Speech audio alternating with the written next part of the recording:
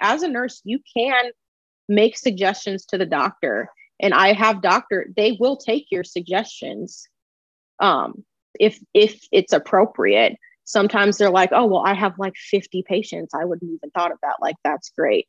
Or you can work like suggest to physical therapy something. Physical therapy can suggest something to you. Social work can suggest things. You can suggest things to social work. Like, hey, I don't feel like my patient's safe enough to go home. Hey, my patient needs a ride to dialysis treatment. Can you help? Like, there's so much interprofessional collaboration and communication that goes on behind the scenes that people don't even know about. Have you enjoyed listening to the Incredipaul podcast? Are you looking for a way to support it? Or maybe you just want some swag? Check out the Incredipaul store today. We have shirts, hoodies, sweatshirts, hats, stickers, and so much more. Go to Incredipaul.org, INCREDI-Paul.org, and click on the store link. Or go to the link in my socials bio and click on the Incredipaul shop. Looking forward to seeing your Incredipaul look. Turn this up! Turn this up! Your professional development is one of the keys to your career success. When you combine your desire to grow with actionable steps, your journey to success becomes an incredible reality. Welcome to the Incredipaul Podcast. And now, sharing his expertise, experience, and excellence with the world, here's your host, Paul Ferranbi. Hi, I'm Paul Ferranbi. Welcome to the Incredipaul Podcast, where we learn how to become the best version of ourselves by learning from each other. Today, I have Jabria on the podcast. Jabria, how about you tell the people where you're from and what you do? Okay, so my name is Jabria. I am originally from Omaha, Nebraska, but I currently live in St. Louis. What I do now, my profession, I am coming up on my first year as a registered nurse at a hospital here in St. Louis, and I work on a intermediate care, also known as progressive care, step down floor. Awesome. So how did you get into nursing? What made you want to become a nurse? I knew from a very young age that I wanted to be a nurse. There's a lot of people in my family that are in healthcare, primarily being my mother. She's been a registered nurse for a very long time. And I just remember looking up to her when I was younger and hearing stories about the people she impacted. And I was like, that's what I want to do.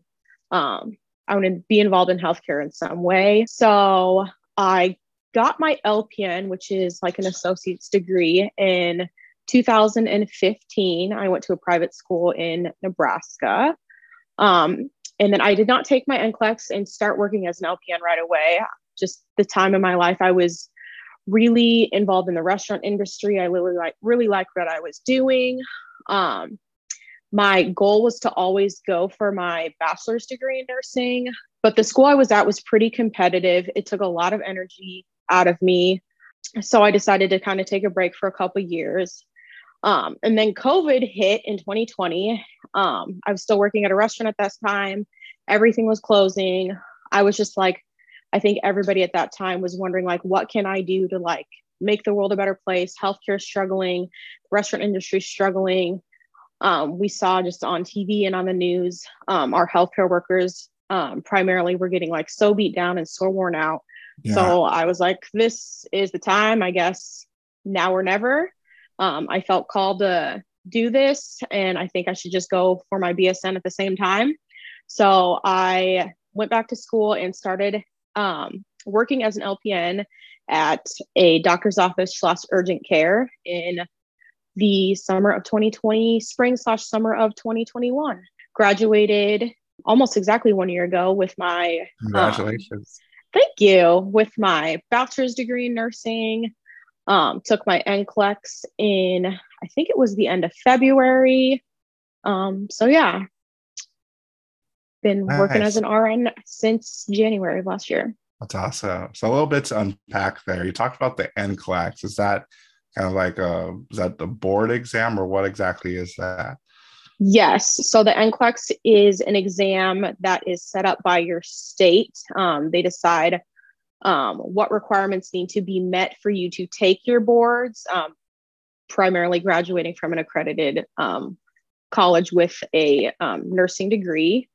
Because a lot of people have a misconception that once you graduate and you have that like BSN title, you have a bachelor's of science in nursing, but you technically are not a registered nurse until you take your boards or your NCLEX.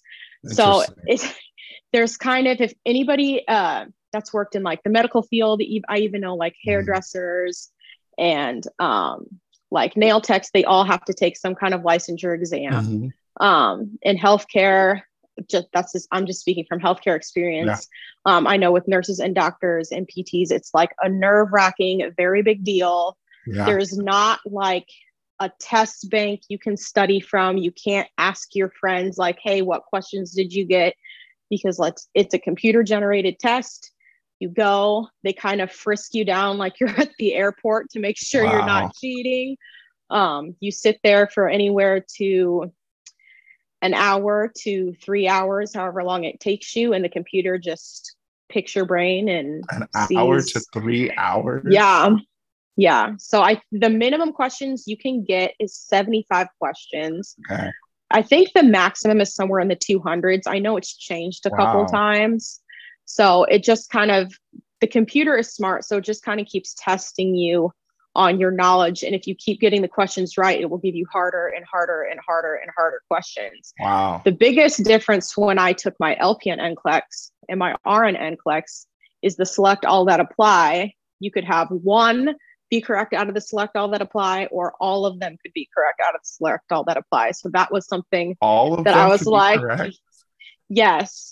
And the select all that apply, I mean, everybody knows when you take a test, that is like the hardest questions. And I feel like at one point, I wanted to like break down and cry because I was like, why is every question I'm getting a select all that apply? Are you wondering what's next? Has everything you tried failed? Or maybe you just feel a little bit stuck? Then coaching may be right for you. The coaching relationship is a relationship that's totally centered on you. If you're tired of running on the hamster wheel of life, want to start seeing results, reach out to Incredipaul for help. So what are you waiting for?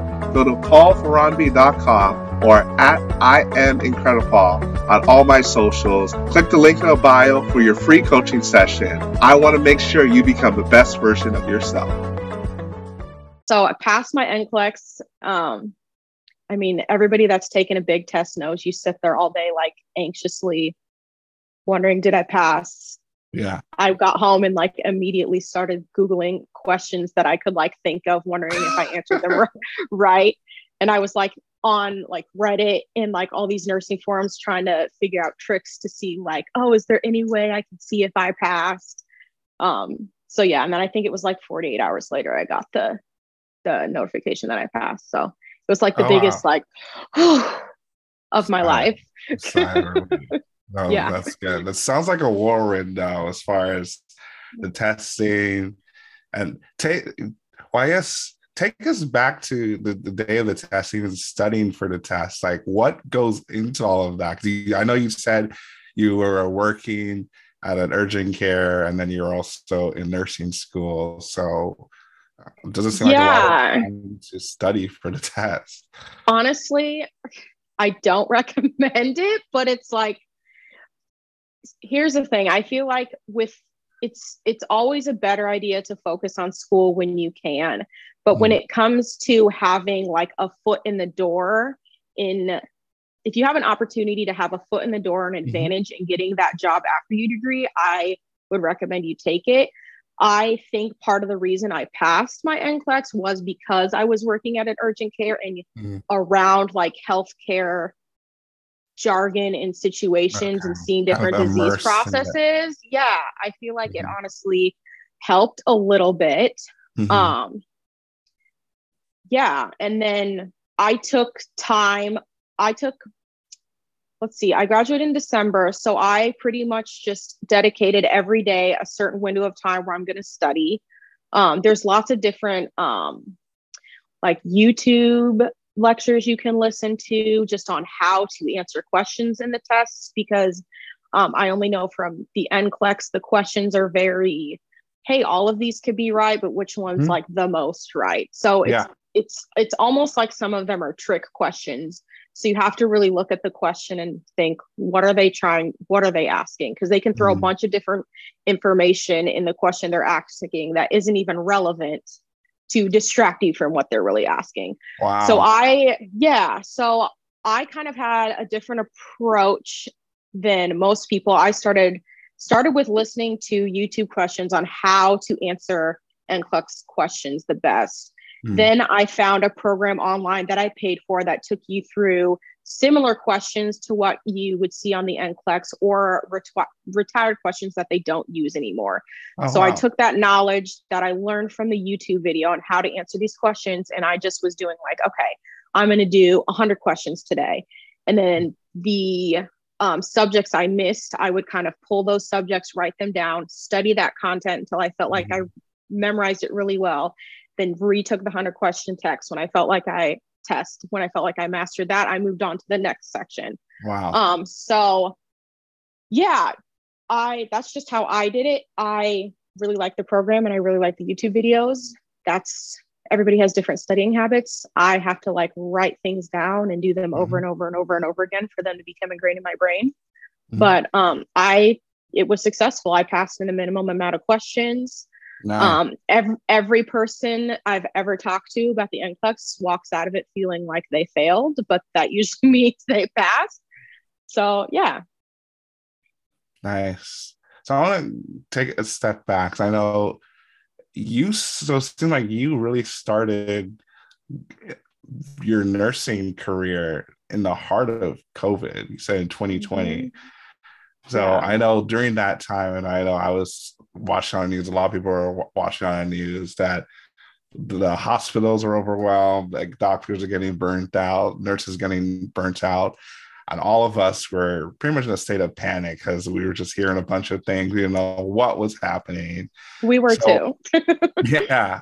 So what caused you to jump in and do that, knowing all of that? I just have always in my heart felt this calling to help people, especially those less fortunate. And I knew putting myself in this situation right in the midst of COVID, not only would I be helping sick people, but I would also be helping out like my fellow peers. Like by this point, the nurses had been dealing it for a couple months, right? Everybody was like, the beginning of COVID, right? Nobody knew anything. Yeah. Like we were like Lysoling our freaking bodies down. like out of toilet paper. I remember when I first started at the clinic, like we were like, okay, nobody with sick symptoms can come in. Like, we don't know what's going on, just regular checkups. And I just like remember when that first person, like incidentally, we found out they had COVID, came back, like our whole clinic was like shook. Everyone was like, I need to get tested. I need to get my whole family tested. We got to shut down the clinic. We got to fumigate. So everybody was just in this state of like panic, fear, like they're worried I'm going to catch it. They're burnt out from taking care of sick people, and also the mental strain just COVID put on people, worrying about yourself, your family, worried if you're providing safe care. I felt like I'm not burnt out because I'm starting new. I could come in and not take the burden, but put myself in a situation where the nurse would be like, okay, here's like a fresh new person. They're not going to leave right away. Like I can kind of relax. I have help from a person who hasn't been like in the trenches with me, and they have energy to do this. If that makes sense. Yeah, that makes sense. That's really awesome that you were able to jump in and do that. That's not something a lot of people would do. That's remarkable. So I know you also mentioned that you worked in the restaurant industry as well. So talk to me more about that. Like, what types of restaurants? Like, what did you do? Any funny experiences? I just see that you're laughing from that question. So I started working in restaurants. I first worked in Olive Garden in Council Bluffs, Iowa. I think it was 2014, 15. I don't even remember. So I worked at anywhere from an Olive Garden to like a very high-end restaurant. And I've loved almost every single serving job I've ever had. I made great friends. I had a good time. I got a lot of free food, which is always a plus. Yeah. If you work in any kind of service industry, whether it be fast food, high-end dining, chain dining, you learn to become, as a server, an excellent person at customer service, which I feel like gave me a leg up in my nursing career, because a lot of times we have to grin and bear it in the nursing field. And a lot of times you have to grin and bear it as a server and kind of just like, oh, I really don't want to be here, but I'm going to put a smile on my face because this is my job. Yeah. You learn how to, I feel like it gave me great communication skills. The other day I realized my server life had carried over into my nursing life, because we had like different packs of sugar at work. There's a pink one, a blue one, and a yellow one, and none of them are labeled. They're just different sugars, and people are like, which one is which? And I was like, oh, yellow Splenda, the pink one's Sweet Low, and the blue one's Equal. And they're like, how did you know that? I was like, I work in a restaurant. No, doesn't everybody know that? They're like, how do you know the orange one's decaf? I'm like, the orange one's always decaf. The orange coffee pot's always decaf. What are you talking about? So it was just a fun full circle moment. So yeah. Nice. Any memorable moments from serving come to mind?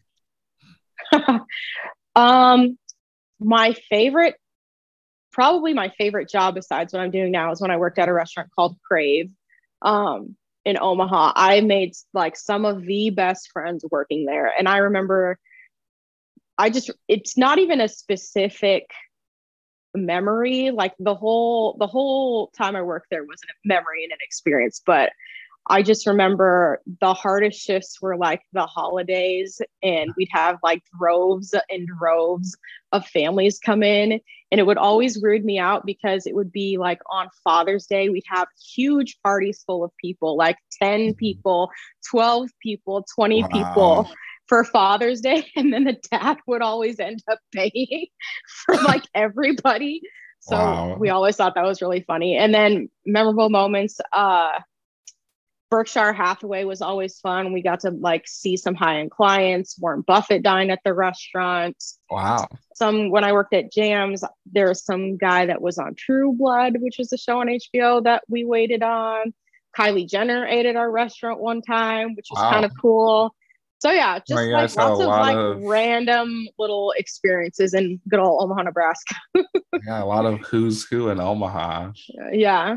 With the Oracle of Omaha, Warren Buffett, of course, being the highlight. Yeah. Yeah. His family ate at Crave quite often. Nice. That's really cool. Yeah. So with nursing, I know like a lot of people have either been to a doctor or emergency room or urgent care. Is there anything that people wouldn't know about what nursing looks like just from the outside looking in? Or walk us through a typical day. Okay, I'll walk you through a typical day. So typical day, our shifts are 7 a.m. to 7 p.m., but usually it's like 6:45 till 7:30, 8 o'clock. It is long shifts. So first thing I do when I get there is I like to look up my assignment. We post ours like on a big board. It has our name, our phone for the day, because everybody gets their own little phone. And then my patient's room numbers. For step down, we have anywhere to 3 to 4 patients. 3 is like the normal, but as you know, healthcare is really understaffed right now. So we've been having 4 lately. Wow. So after I look up my patients, we do a huddle with our charge nurse. Our charge nurse is kind of like the head nurse of the floor. Mm-hmm. She's kind of our go-to person. If we have questions, if there's a patient that has a change of status, if there's just any issues, we go to our charge nurse.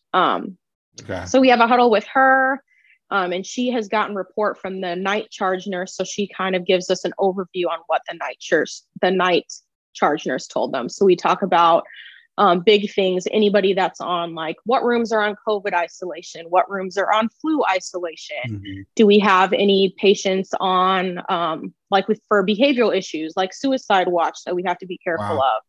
Are there any like blackout victims, which are like victims of violence? If anybody calls, like, hey, they're not, like, we don't say if they're here or not.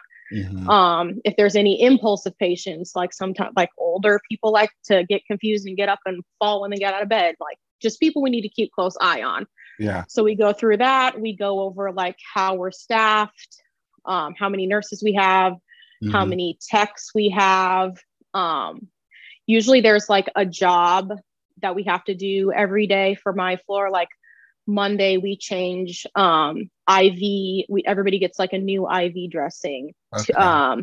Some days we take pictures of all of the patient's wounds, just so everything has its designated day, so everybody's like on the same page for that day. Yeah. Okay.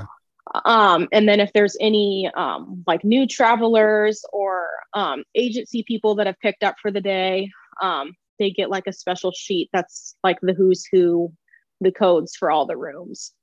So after that, I find who had my patients overnight, and I get what's called report from them. So they basically break down when the patient got here, why the patient's there, their medical history, like relevant medical history, how they're oriented, are they confused, do they speak English, what's their cardiac status, what's their respiratory status, do they need a breathing machine, do I think this patient might need to go to the ICU, or do I think they could go to a regular floor? How do they go to the bathroom? Do they have dressing changes? What dressing changes do I need? What consulting doctors? Do they have a cardiologist? Do I need to call a cardiologist? So you go through that on all of your patients, and then you go around and actually see your patients. So in the morning, usually my patients are sleeping, but I like open the door, make sure they don't need anything. There's a big drawing board where we write our name, like, hey, my name's Bria, this is my pager number. So yeah, and then usually the first thing I do is I like to read through my patient's chart a little bit to see if there's anything I missed. I mean, it's kind of like a telephone game sometimes, like passing from information to information to information, from nurse to nurse to nurse. I just like to verify, especially if the patient's been there for like a month, like, oh, we're still doing this.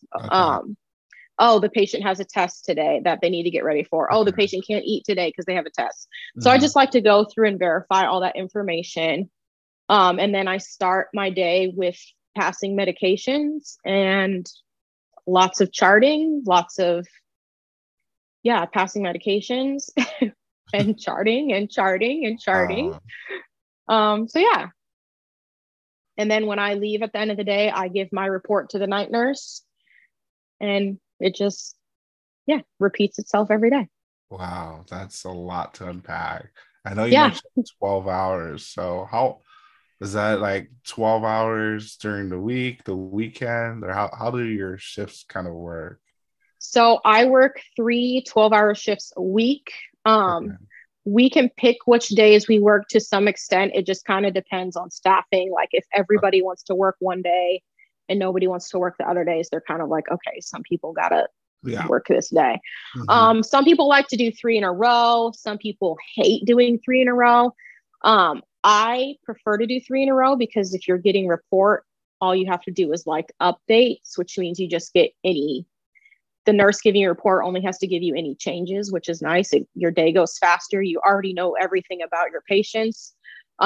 We like to do what's called continuity of care. So if you're back the next day, you always get your patients because it's just easier, right? The patient knows you, they're more comfortable. You know the patient, you're more comfortable.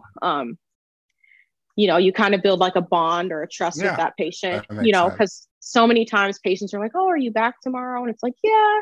They're like, oh, good. Or no.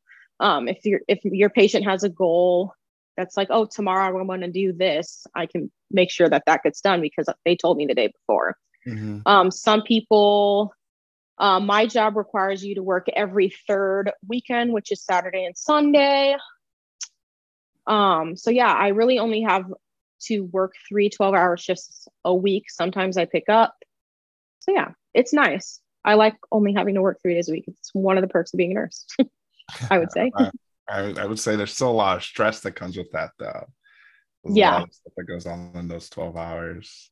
Oh, yes. And so you said like something about travelers. So talk like what are like travel nursing is all you're talking about? Yeah. So our hospital, DePaul, has a combination of travel nurses and care rev and core staff. Core staff would be like me. That is my home unit. I was hired for that unit. Okay. Unless there's a shortage somewhere else, I stay at my home unit. I don't Okay. go anywhere else. You can get floated, which is like your floor is overstaffed, another floor is understaffed. If you have the skills to go to that floor, you can. For example, Okay. I'm not ICU trained, so I can't float to the ICU, but my skills or I have more skills than a med surge nurse, so I could go to a med surge floor or an ortho floor. Okay. And then Care Rev is a new, it's kind of hard to explain because I'm not a Care Rev nurse, but it's a new agency that started, I believe it started in COVID, filling gaps because so many places are understaffed. Okay.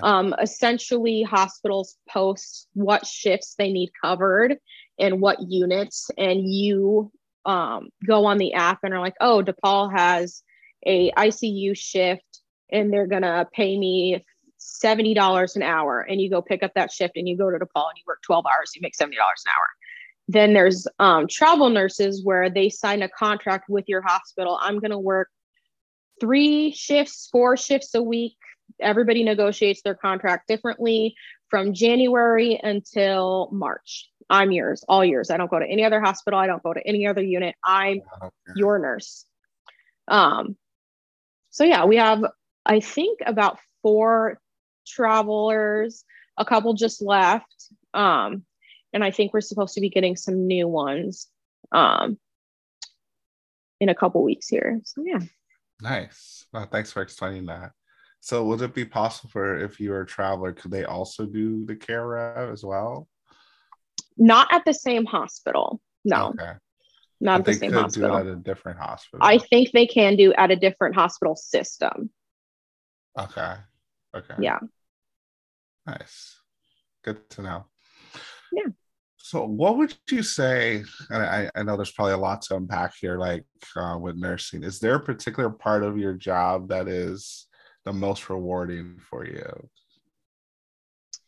Yes, I was just talking about this last week. It's cheering on your patients every time they make a little step towards getting out the door. Because right, my job as a nurse, if the hospital has done its job and the doctor has done its job, and if I have done my job, you're leaving and you're never coming back. Yeah. Right. That's the goal. You're in the hospital because you're sick. You need to leave. You can't be there forever. So I had a patient who had like a freak accident. And he had like a tube in every body. He had like chest tubes, a tube down his throat, a tube down his nose, a tube in his stomach, IVs going everywhere. And I had him 3 days in a row. And the third day, the doctor's like, you're getting better. We can take like almost all of these tubes out. And the patient was so excited. And I was so excited because I was like, do you realize how like close you are to going home? And his family was there. His kids were like crying because he was like this man was very ill when he first came into the hospital. And just to see like the progress he made and for him to go home was just a great thing to see.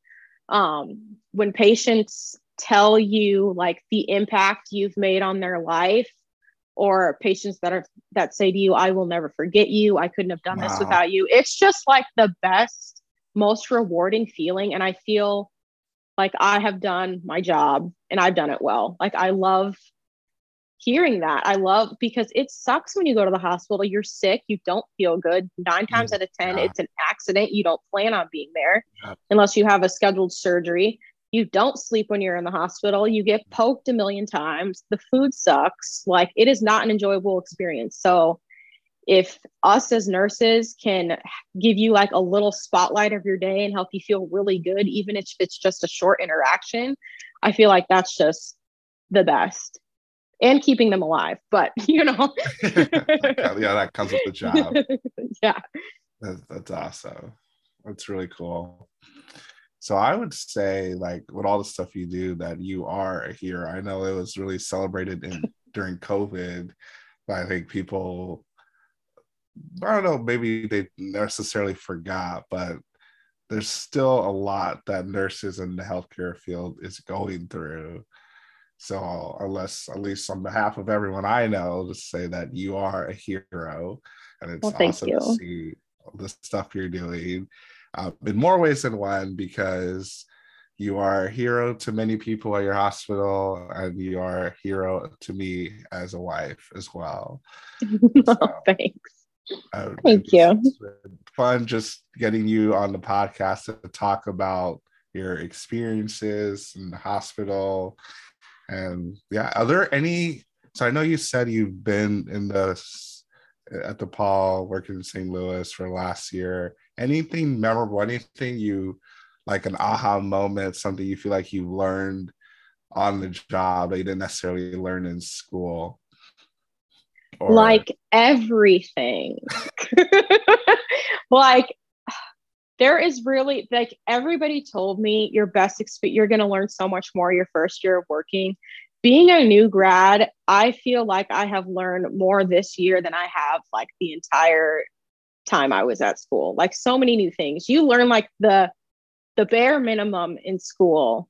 But in the real world, it's not much different, but you just, when you start connecting what you've seen on paper to real life, it's like, oh, and the part of nursing, especially on my floor. So I'll explain. I don't think I even kind of explained what a step down or an IMC floor is. So yeah, step down is like a step down. So if you're in the hospital, you're either in the ER waiting for a bed, you're on a regular med surg floor, which means you'll be there a couple days.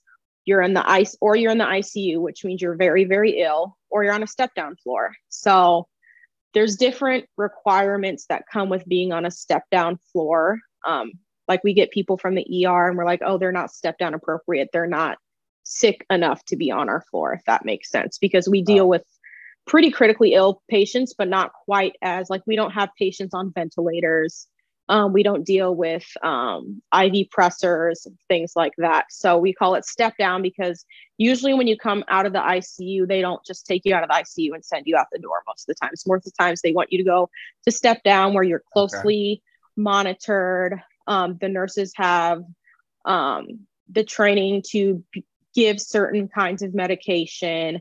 We don't have as many patients, so we can watch you closer, if that makes sense. Yeah.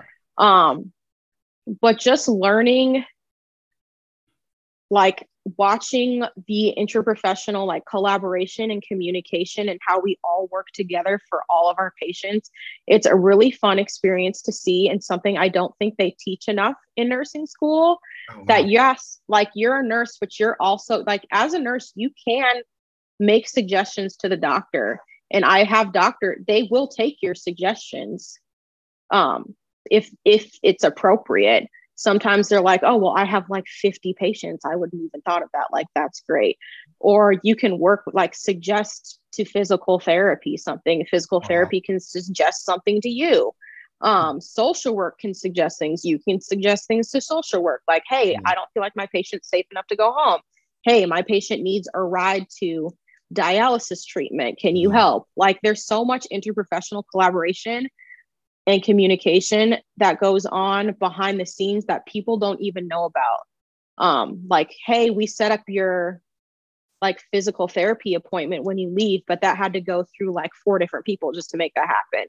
And people, I don't think, know how much teamwork that goes into healthcare. I think there's this mindset that everybody just has their separate tasks and we never talk to each other. But I mean, I don't know if it's different at other hospitals. On my hospital, like, everybody within the healthcare team at 10:30, we all talk about every single patient on the floor. The doctor's there, social work's there, case management's there, the nurse is there, physical therapy's there, and the pharmacist is there, and sometimes nutritionist is there. And we just go down the line and talk about every single patient. What do we need to do to get them out of here? Are there any barriers to healthcare? And that's one of my favorite parts of the day, is just everybody giving input and everyone taking the feedback and going, okay, we're going to do this. I didn't realize all that happened. I always felt like everyone had kind of like their section of work they're doing. I realized that you all came together for that. It reminds me of some stuff we do in manufacturing. We have A lot of times we'll have like a what we call a daily operational review. We'll talk about what happened last night, and it has people from operations and maintenance and quality, and like sometimes a factory manager will be in there, and everyone's talking about what happened from the previous 24 hours, what's coming up, and then we kind of make a plan of what we're going to do, if there's any watch outs, if anyone needs anything. So kind of similar, definitely not as critical as with people's lives, because we're just making product that people buy. But I would say that's very, I would say that you do have people's lives in your hands in a way as well. To an extent, not quite the same way. But we talked about a little bit, like nursing can definitely get hard at times. I mean, like with anything with life. What keeps you going with the tough times? Knowing that sometimes as much as we do always work together, there are unique situations where it's like, I'm the only advocate this patient has. And that's honestly what I go back for. What if there's a patient, I'm supposed to work tomorrow. What if there's a patient there tomorrow that has no family and nobody speak up to them and nobody to explain to their healthcare team what they really want? And I'm the person they feel comfortable telling that to. You know, there's the demographic of people that we serve primarily at my hospital, but I would say this is a global public health problem, is poor people, people that come to the hospital often. They keep coming back because they're sick. They have a chronic illness, but people don't ask, hey, why haven't you been taking your medicine? Why did you not go to dialysis? Do you have a ride? Do you have money? Like, do you have transportation? Sometimes the reason I think we get frustrated in healthcare, like, why won't this person just do what they need to do to get better? But we don't realize there's a huge barrier in the way. And until someone asks the patient, we're not going to know that until somebody gives them the resources. Like, hey, I would be better if I could just get somebody to give me a ride to Walgreens so I could pick up my prescription, or help me set up prescriptions to be delivered to my house. I'm old. I don't know how to do that. I don't have internet, you know? Some of these things are so fixable if we just stop and ask, hey, why did you do this? You know, and that's what keeps me going back, knowing that sometimes I as a nurse, and I know so many nurses can attest to this, that we are sometimes the only advocates these people have. That's a lot of empathy. I would say that's a lot of leadership in itself. It sounds kind of weird to say leadership in nursing, but just advocating for people and meeting them where they're at and figuring out what they need. One of my favorite quotes by John Maxwell is, leaders touch a hand, or leaders touch a heart before they ask for a hand. And you are definitely reaching people where they are and helping them get to where they need to be. That's remarkable. Thank you. So is there anything, like, it might be even little, like when people come to the hospital, or like even when families visit, that would help you as a nurse? Like maybe some people do it, some people don't, and don't realize they're doing things that's making your job harder than it is. If anybody knew what nurses had to deal with every day, there is no way in heck a normal person would become a nurse. It takes special kind of people to become a nurse, with some of the things we deal with, some of the things we see, the way we're treated by patients, families, coworkers, peers, the healthcare institution. I would just say, give your healthcare workers, not just your nurses, your healthcare workers, some grace, especially in this time. Like, we literally are doing the best we can. I think people get really impatient when they're laying in bed and there's nothing to do and you don't feel good. And I understand that, but I promise I'm trying to take care of the sickest people first. And unless you're dying, I promise you, I'm not just sitting there doing nothing. I'm never just sitting there doing nothing. Yeah. Just give your healthcare workers some grace, and please be patient. Like, we are doing the best we can with the little that we have. That would be my best advice. It can get really frustrating when you're like in a room for an hour trying to save somebody's life and you come into another room and your patient's screaming at you because they wanted water. It's like, you don't, I know I didn't come in here when you wanted, but somebody was literally dying. Yeah. But I can't say that to them, Yeah. I just say, hey, I'm sorry. Please give me some, I just say all the time, please give me some grace. Like, I'm doing the best I can. I would say we all need some grace, especially Yes. your nurses. I think even that extends to when you worked in the service industry as well. I know like the restaurants and stuff, people can be really impatient. I'm sure you have stories about that as well, which is probably what set you up so well in nursing, and knowing you, how empathetic and how much you care about people, not even just in nursing, but just in general. Like, you have a huge heart for people, and I think that's why you're so great at your job. And thank you. Even in the short amount of time you've been where you are, the accolades you've had, and how you've been rewarded in different ways. I know you didn't talk about it, but you're nominated as like one of the best new nurses at your job after just being there a few months, which is amazing. But that is remarkable. Well, thank you. Yeah, of course. Well, is there anything else you'd like to share that I haven't asked you about? I can't think of anything. I feel like I just rambled on. I would just say, if you're thinking about being a nurse, I feel like there's so much negativity coming from nurses about how much bedside nursing sucks. But don't be scared. Like, you will have a week where every day you're going to be like, I hate my job. I hate my life. Why did I do this? And then the next week is going to be like, I love my job. I never want to be anything else. Being nurse is the greatest, most rewarding profession, followed by a week of, I don't know what I'm doing. I'm the worst nurse ever. Imposter syndrome definitely is a thing in nursing. But if you're thinking about being a nurse, go for it, or any field in healthcare. Healthcare culture there's just like a culture within healthcare that's so amazing. Like I said, just the way we work together, the way we talk to each other, the way we collaborate. I feel like, at least in my hospital, when we get like new people or new travelers, like, everybody's most of the time pretty welcoming. You kind of have like, oh yeah, you're a nurse, you're one of us, like, you're cool, like, I can joke about this stuff with you. Like, It's just so easy to get along with other nurses, even if it's like, oh, it's your first day here, like, we're going to be best friends by the end of the assignment. Like, nice. And there's so many opportunities. There's so much room for growth. The pay is really, really well, especially if you work in a hospital. The benefits kind of suck, I'm not gonna lie. But people have this idea that healthcare workers have like the best, most amazing health insurance ever, but it's average.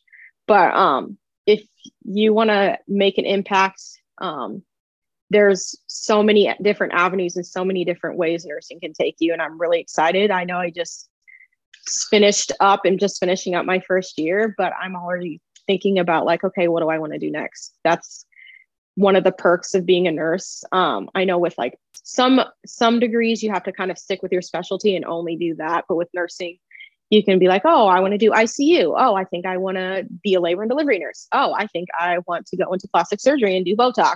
There's just so many different avenues for somebody like me that gets bored after like 3 years and wants to change it up.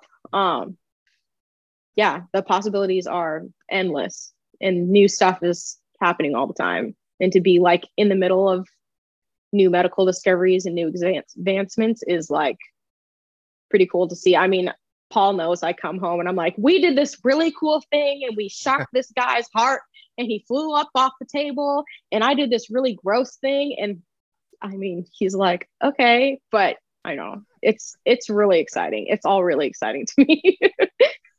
Oh, that's really cool. I just love hearing the passion that comes when you talk about what you do and how you care for people. It's amazing. But we're pretty much out of time on the podcast. That went by really quick. But I want to highlight what you were talking about with imposter syndrome, because I think you talked about it in nursing, but that's something that can affect everyone. I know statistics have shown that it especially hits people of color and women even more. So for all those listening, I know I have a podcast episode that talks a little bit about imposter syndrome, but it's a great episode. Yeah, definitely check that out. One of the first, I think it is the first episode on season 2 of the podcast, January 2022.